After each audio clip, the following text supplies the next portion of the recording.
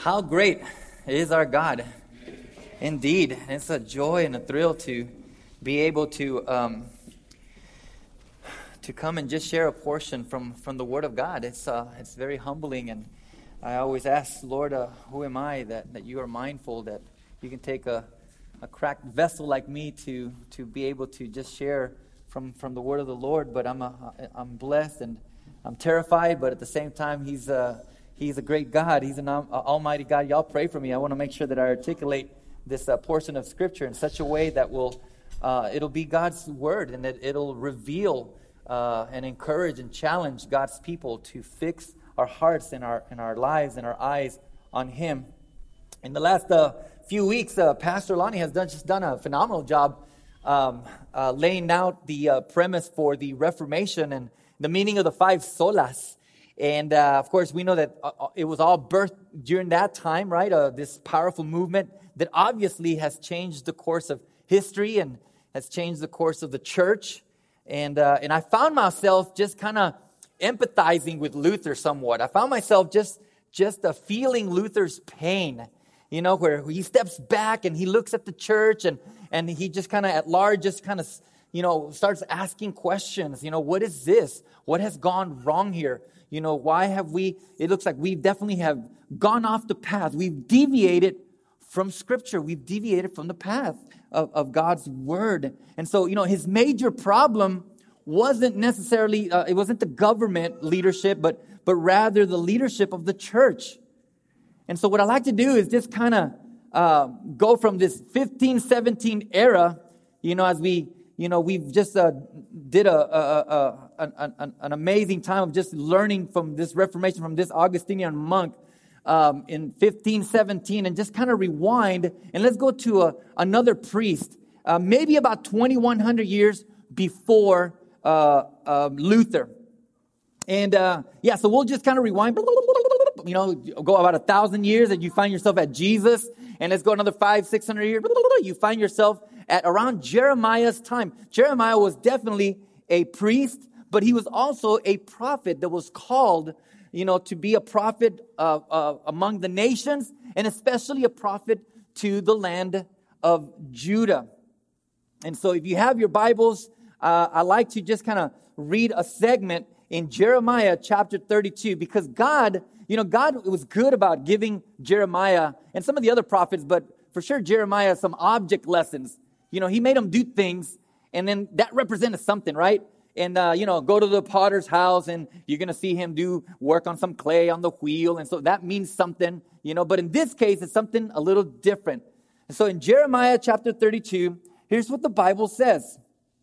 If you found it, you may say amen. It's good to be in the house of the Lord. Amen?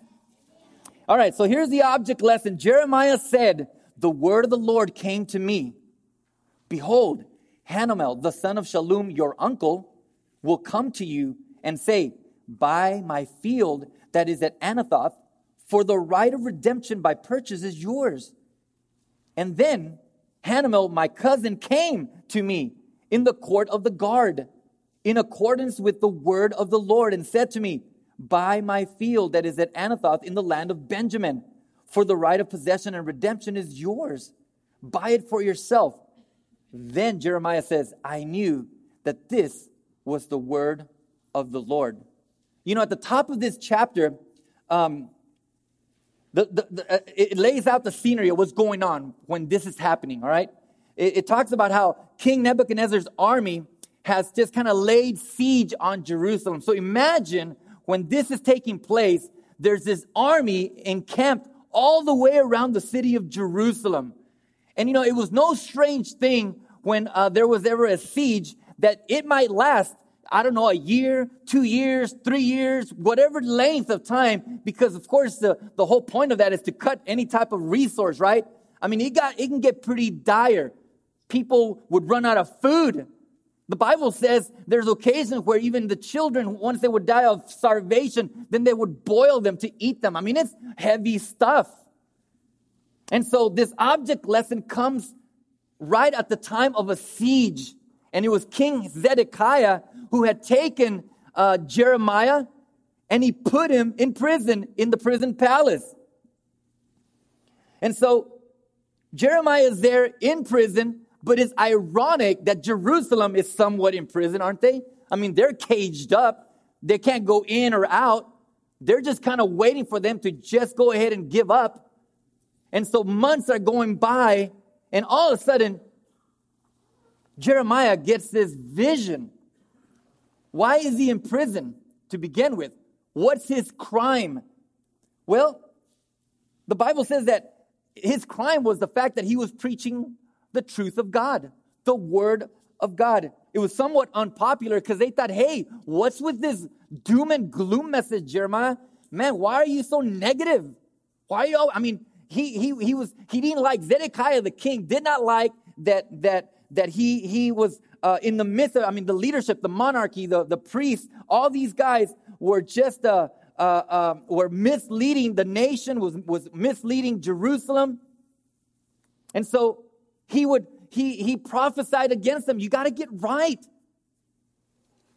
And Zedekiah the king was like, Jeremiah, why are you all up on my grill here?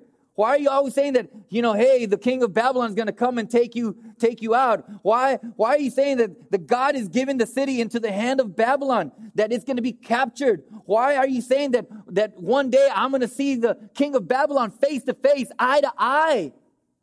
I don't like that negative message. Stay in prison. And so he was in the prison palace because of God's word, because of Jeremiah being faithful and committed to proclaiming the truth of God.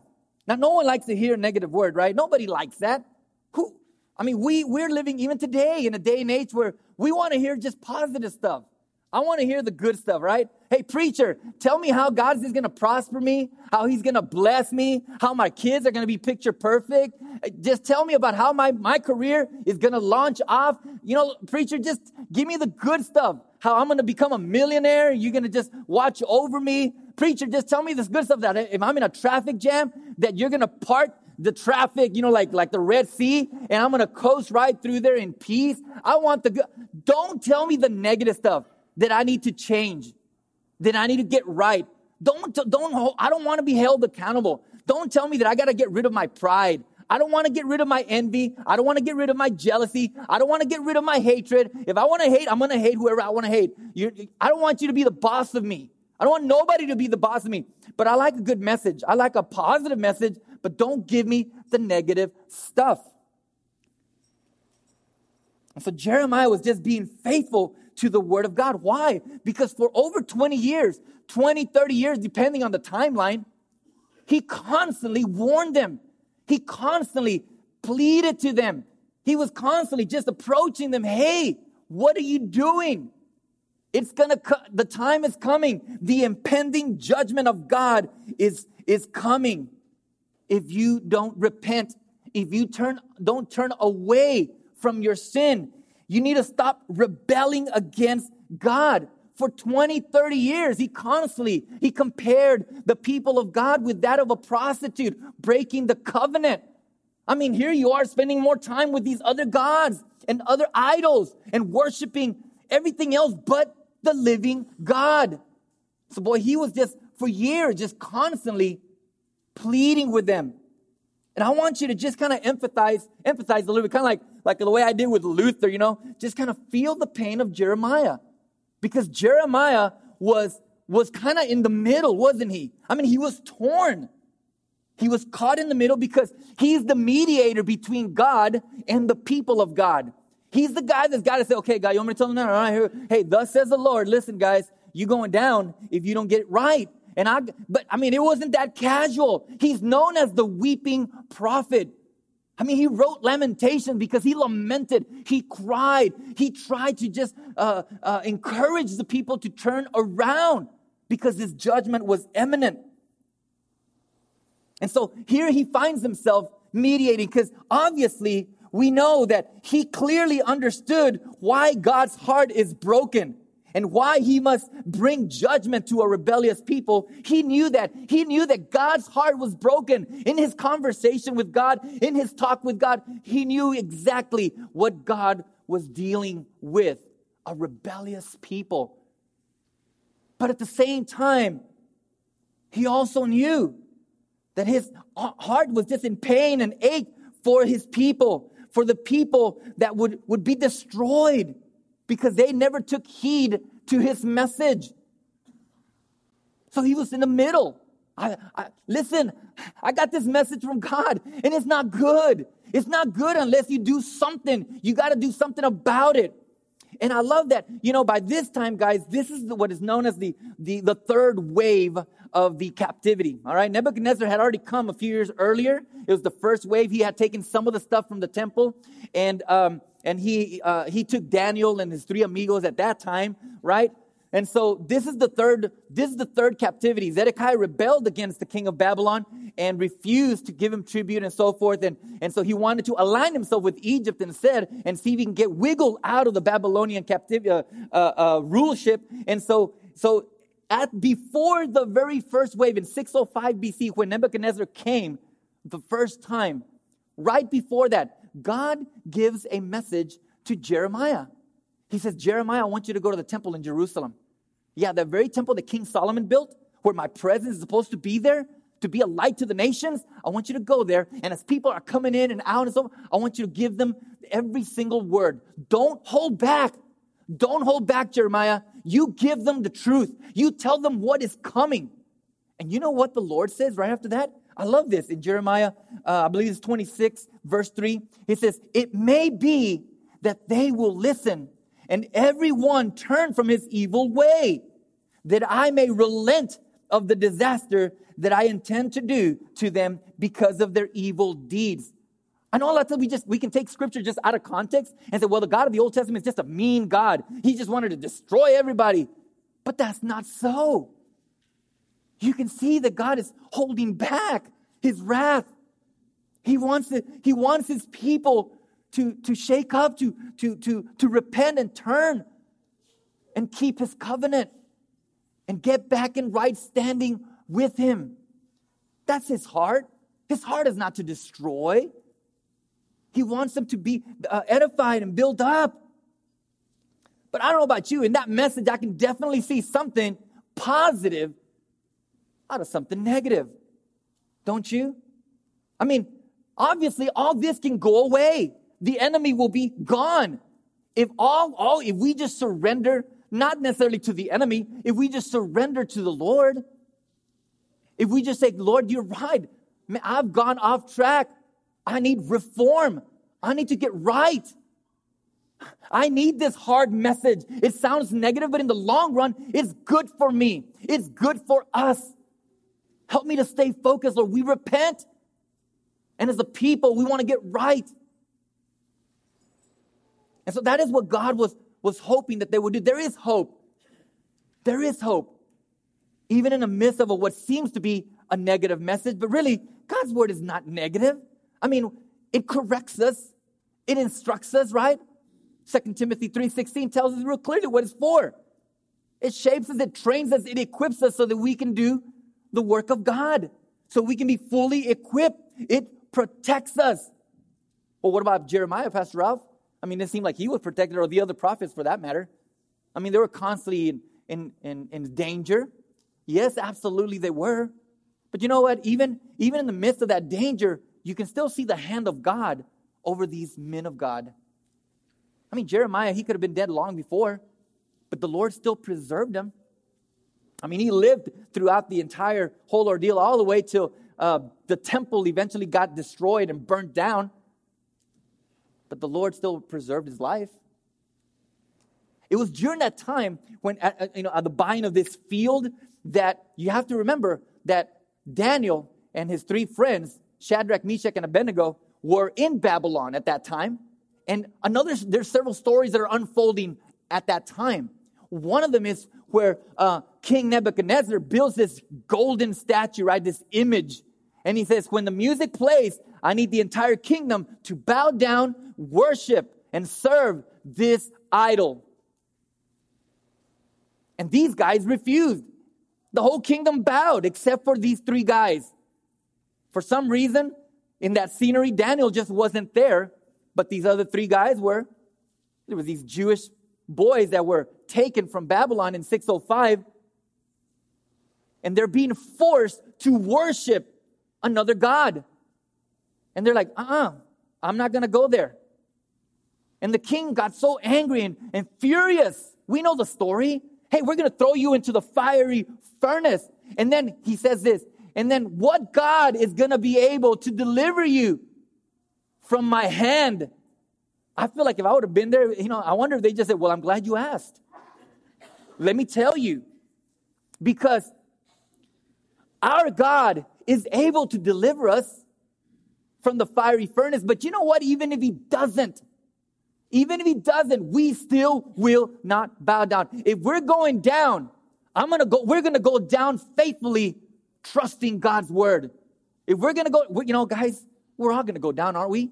The wages of sin is death, right? It is appointed unto man once to die. Either now or later, it's going to happen. Let's remain faithful. Like these guys, even in the midst of persecution, even when they're being forced, even when the culture around them is trying to shape them into doing something that they ought not to. And they fought against it and said, you know what? Hey, that's why the Apostle Paul said in Philippians 1:21, for to me to live is Christ, and to die, it's gain. I live for Jesus. I live for the Lord. And if he calls me home, to be absent in the body means to be present with the Lord. Anyway, the Lord says, listen, Jeremiah, in prison, in this palace prison, he says, your cousin is going to come. And he's going to say, hey, cousin, you want to buy my field? I mean, we're related, so you have the right to purchase it.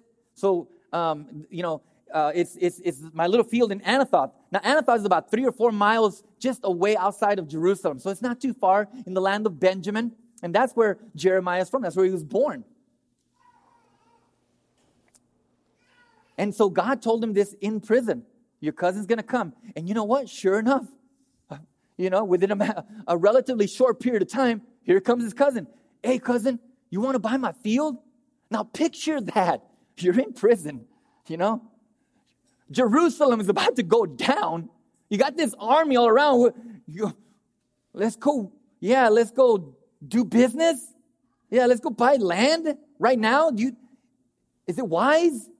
Are we supposed to do this? Lord, what? I don't understand this. And so in the next part, in verse 9, look how it unfolds. The story unfolds. He says in verse 9, and so then I bought the field at Anathoth from Hanamel, my cousin, and I weighed out the money to him, 17 shekels of silver, and I signed the deed. I sealed it, got witnesses, and weighed the money on scales.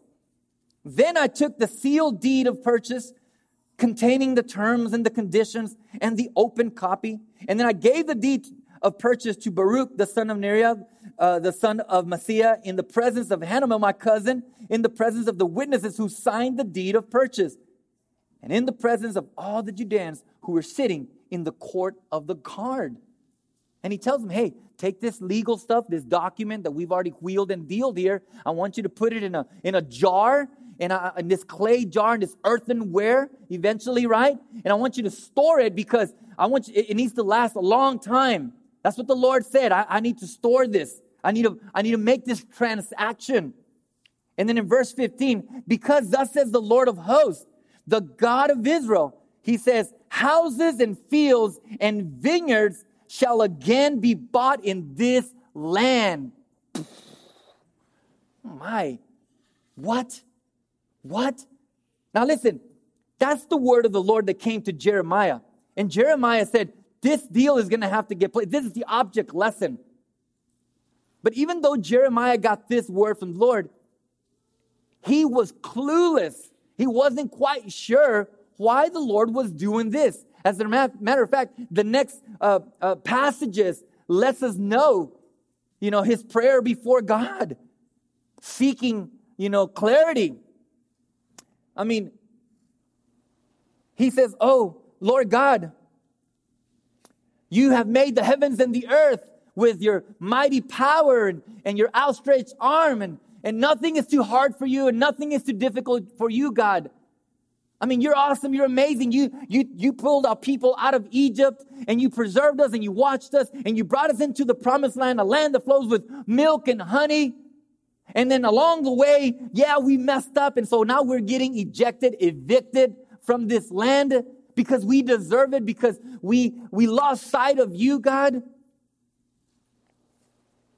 But Lord, in verse 25, yet you, O Lord God, have said to me, buy the field for money and get witnesses, even though the city is given into the hands of the Chaldeans. I mean, the army is all around us. What's the point? Why are we doing this? I don't understand this, Lord. So he praises God. He worships God. He lets them know that he is awesome. He's made everything under heaven. He's guided his people all the way thus far. And all of a sudden, God, in the midst of persecution, in the midst of the enemy encamped around, go buy this field. It just doesn't make sense. But the Lord responds. He says, you're right, Jeremiah. Nothing is too difficult for me. Is anything too hard for me, Jeremiah? I don't think so, right? But look, I will gather my people back.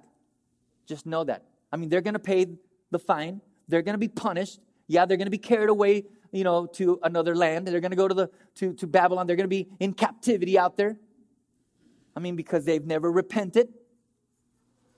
But you know what? There's going to be a time where I'm going to gather them from the dispersed nations. I'm going to gather them and I'm going to bring them back. And he says in verse 41 of chapter 32, I will rejoice in doing them good, and I will plant them in this land in faithfulness with all my heart and all my soul. And just as I brought all this great disaster upon the people, so I will bring upon them all the good that I promised them. Yes, fields are going to be bought for money, and deeds shall be signed and sealed, witnesses in the land of Benjamin, in the place about Jerusalem. I mean, it's going to be good. I'm going to place my fear in their hearts, and they're going to fix their hearts and attention on me and their allegiance on me. And at the last line, I love it, because I will restore their fortunes, declares the Lord. That's the word of the Lord. That's the word of God. This is what's going to unfold. This is what's going to unpack. This is what's going to come to pass. What a narrative. What a story to just hear this type of a illustration and something that's going to be so profound and so powerful. And there's a few elements. There's some truth that just kind of dart out of there. And there's tons of them, but there's just a few that I want to just kind of bring to our attention this morning. Of course, one is regarding the word of the Lord, just through this story. The word always comes to pass. God's word will come to pass. Now think about it. In Jeremiah's case, I mean, you were able to, just in this story, saw something come to pass in a relatively short period of time. Hey, your cousin's going to come and try to sell you land, buy it. And sure enough, in a relatively short period of time, here comes his cousin. Hey, cousin, you want to buy my land? Whoa, confirming the word of the Lord, just what the Lord had said. It came to pass. Maybe even in Jeremiah's case, a little longer, 20, 30 years. Can you imagine, just warning people, pleading with people for a couple of decades? Hey, listen, I mean, if you don't repent, we are going to be under attack. We're going to be carried off. This is going to become a wasteland. I mean, that becomes a broken record, you might think, after the first year. Yeah, well, when? Well, when? It's 2 years, 5 years, 7 years, 10 years, 11 years, 15 years. What? Jeremiah, you're just negative, negative, negative, negative.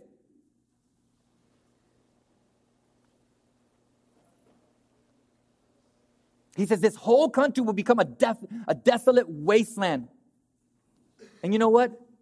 His word will come to pass. There are still many prophecies that God has declared that will come to pass. It's just a matter of time. And I'll speak to that in just a bit. The other thing that kind of just jumps out is that God's patience, his patience runs longer than his wrath. Did you get that? His patience runs longer than his wrath. As a nation, as a people of God, he gave them ample time. He always gives God's people ample time to repent. By the time Jeremiah comes into the scene, I mean, he's a youth called by God. God told Jeremiah, hey, before you were even born, I had already consecrated you. And so in your 40 or so years of ministry, I mean, a lot's going to get done. The noose is getting closer. And so you need to tell them to repent. But still, 20, 30 years might seem like a long time, but it's been more than just that. You look at all the other prophets, it's been foretold for several hundred years. As a matter of fact, the wrath of God was alleviated. He relented just 120 years earlier. The king of Judah, when it was under King Hezekiah, remember the Assyrians? It was a siege as well. And the king submitted to the Lord. He said, God, Lord, only you can rescue. Only you. Set my heart right. As a matter of fact, he was even dying physically, and the Lord extended the king's life by 15 years. And you know what the Lord said? I'm not going to let the Assyrians take you down. No, my wrath is lifted. Because God is just kind of waiting. He's waiting for God's people just to repent, to get right. Because as soon as you get right, He's ready to embrace and hug and let His grace and mercy flow through us. Another thing that jumps out is that His judgment, because, He is a righteous judge, evil and wickedness and sin and rebellion must be punished. And so His judgment is followed by His mercy, very connected with the previous one. But if you look at the covenant that He made with Abram, remember that in Genesis 15? He told Abram, hey, listen, Abram, look, we're going to make a covenant, all right? And I'm going to promise you, this is the divine promise, I'm going to promise you that you, even though you're old and your wife is old, you're going to have a child. But let's expand here. It's not you're just going to have a child, yippee. You're going to have a child, but that child's going to have more children. And then eventually, those children are going to multiply, and they're going to be as countless as the stars, right? The grains of the sand it's just going to, there's going to be multitude of them. I'm promising you that. Not only that, I'm promising you a land. It's this land, it's a promised land. I'm promising it to you, your descendants. Now, you won't be able to make it. But the only thing that's going to be fulfilled in your life is that you're going to see your son. But other than that, you're not going to be able to make it. But for Abram, who became Abraham, right, the father of many nations eventually, it was counted for righteousness because he believed God. He trusted God, that God's word will come to pass and that his people eventually would get this promised land. But God says something. He gives Abram kind of like a future timeline, a little glimpse of the future. He tells them, look, your descendants will eventually, they're going to come back for about 4 generations. They're going to go under a country where they're going to be slaves. And of course, we know that it's Egypt, right, under Pharaoh. But eventually, they'll come back to this land, the land of Canaan. Abram was already there. He had already checked out the land. He knew how wide it was and so forth. He had already walked about it, all right? But the timing wasn't just right yet at that time. There was no multitude of descendants. And so he says, but look, your descendants will come back, all right? But not yet, because here it is, the iniquity of the Amorites is not yet complete. In other words, it hasn't reached its full measure. I mean, they're wicked and so forth, but not complete. I don't know. I mean, this passage just shows the certainty of God's judgment on a wicked people. I mean, He's much more inclined to be merciful. He's given the land of Canaan, the Canaanites, the Amorites, the Jebusites, all those guys, plenty of ample time to perhaps get right, because they're worshiping other gods, and it's intensifying. It's getting worse and worse and worse. Now, who's Canaan? Well, I mean, this is Genesis 15. If you go a few chapters before, you hear about the flood.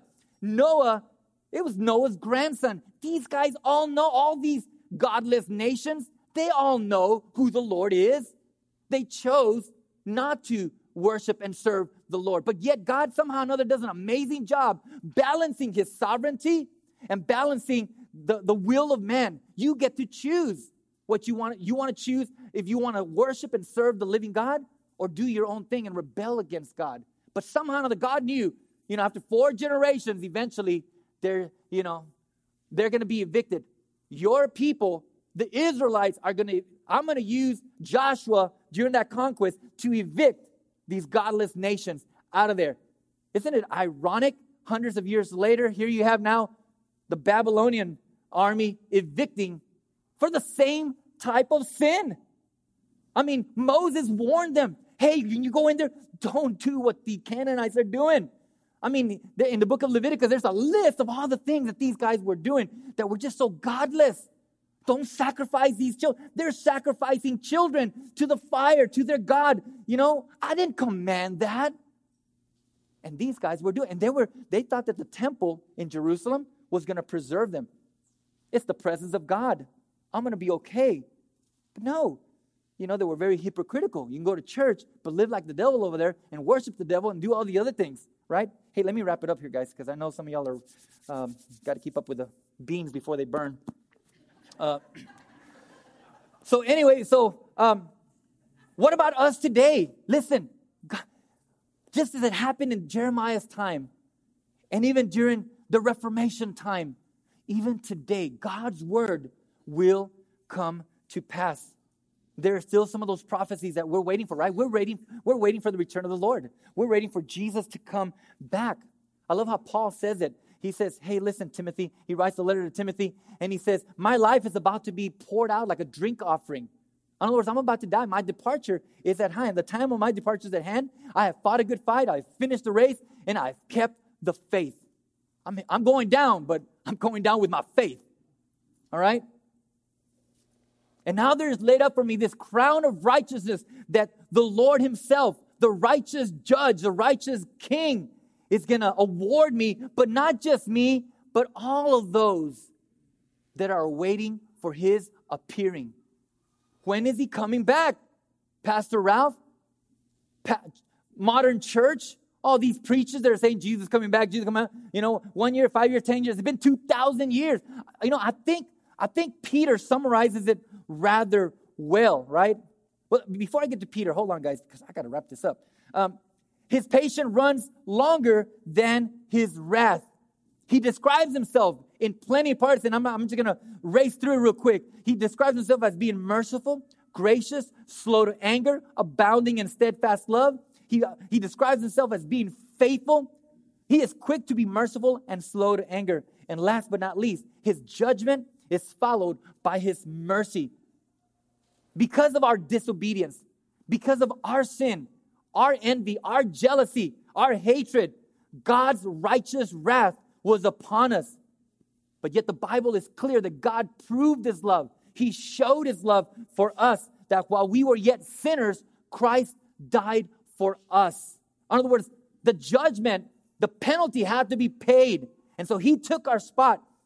He substituted himself, taking on the judgment, taking on the wrath of the Lord on the cross as the perfect sacrifice. And I say, Peter summarizes it pretty well. As a matter of fact, these elements just kind of come together.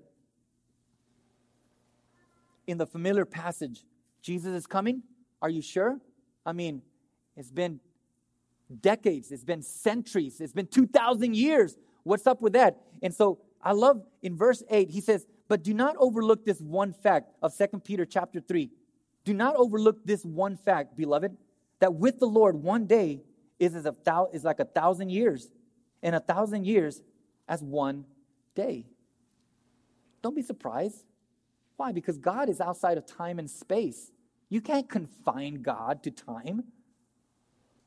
I mean, yeah, for us it's been 2,000 years, but for him it's like 2 days. No big deal. No biggie, right? He sees the larger picture. He is eternal. God transcends time and space. King Solomon, you know, that same temple that's about to get burned down, when he dedicated before the Lord, he said, God, you've made the heavens, and the heavens above the heavens cannot contain you, much less this temple that I've built. You're outside of time, outside of space. And then he says in verse 9, 8, now we always hear this one, but it's always good to read the one before and even the one after, because he says, the Lord is not slow to fulfill his promise, as some count slowness. In the King James Version, it says, you know, the Lord is not slack. In other words, people are saying, man, he's taking forever. What's up with that? It's forever. Well, because he's very patient. He wants everybody to come. One of the prophecies is that the Lord's not going to come back till the gospel, the good news, is taken to all the nations, to the entire world. So He knows by His power and His sovereignty when that's going to be. Only He knows the day and the hour, right? And so He's not slow to fulfill the promise of His appearance, right, about a coming. But instead, He is patient toward you, not wishing that any should perish, because that's His heart, but that all should reach repentance. He's giving ample time, like He's always done. It's part of His character. In verse 10, I love the first part. So the day of the Lord will come like a thief, right? So when He does appear, when He does come, it's like a thief. Well, when does the thief come? Well, obviously, He's not going to give you a courtesy call. Hey, bro, I just want you to know that I'm going to hit you up tonight. And so be on guard. We're going to wipe you out, all right? He doesn't. It's by surprise. It's suddenly. It's kind of like the Babylonians that all of a sudden they were there. And they cannot say, well, nobody warned us. Nobody told us. I mean, Jeremiah in another chapter says, what religious leaders, what about you false prophets? You kept on telling the king here, oh, don't worry. There's not going to be no enemy. We're not going to be carried off. There's no consequences. There's no punishment. God's going to bless you. God's going to make your kingdom prosper. It's going to be a blessed Judah. We're going to be awesome, God's going to part the traffic for you, king, all the chariots. It's going to be good. And then all of a sudden, there it is. Judgment time. Wah, wah, wah. Not a good picture. Listen, guys, you and I, we're waiting for His appearing. So let's anticipate what is yet to come, because His word will come to pass. He is coming. Heaven awaits us. We need to commit our hearts, give our lives to the Lord. Let's not fix our eyes on the things of this world, on the culture and Hollywood and anything else that social media tries to, give you a reason to live your life. The reason to live is to live for Christ. And let's maximize this time, this little bit of short period of time. We are confined to time. We only have so many years to make the best of it. And let's go down. When we go down in faith, trusting that in the larger picture, He's in control. He patiently waits upon our response. His patience runs longer than His wrath. And He paid our debt. And by His mercy and grace, we can receive eternal life through Jesus Christ. So His judgment was followed by His mercy. The judgment has been paid, or the substitution of His Son Jesus on the cross for our sin has been taken care of. Sin has been dealt with. All you and I need to do is, as we plead, repent, get right, seek the Lord, and let's anticipate His appearing. Let's pray.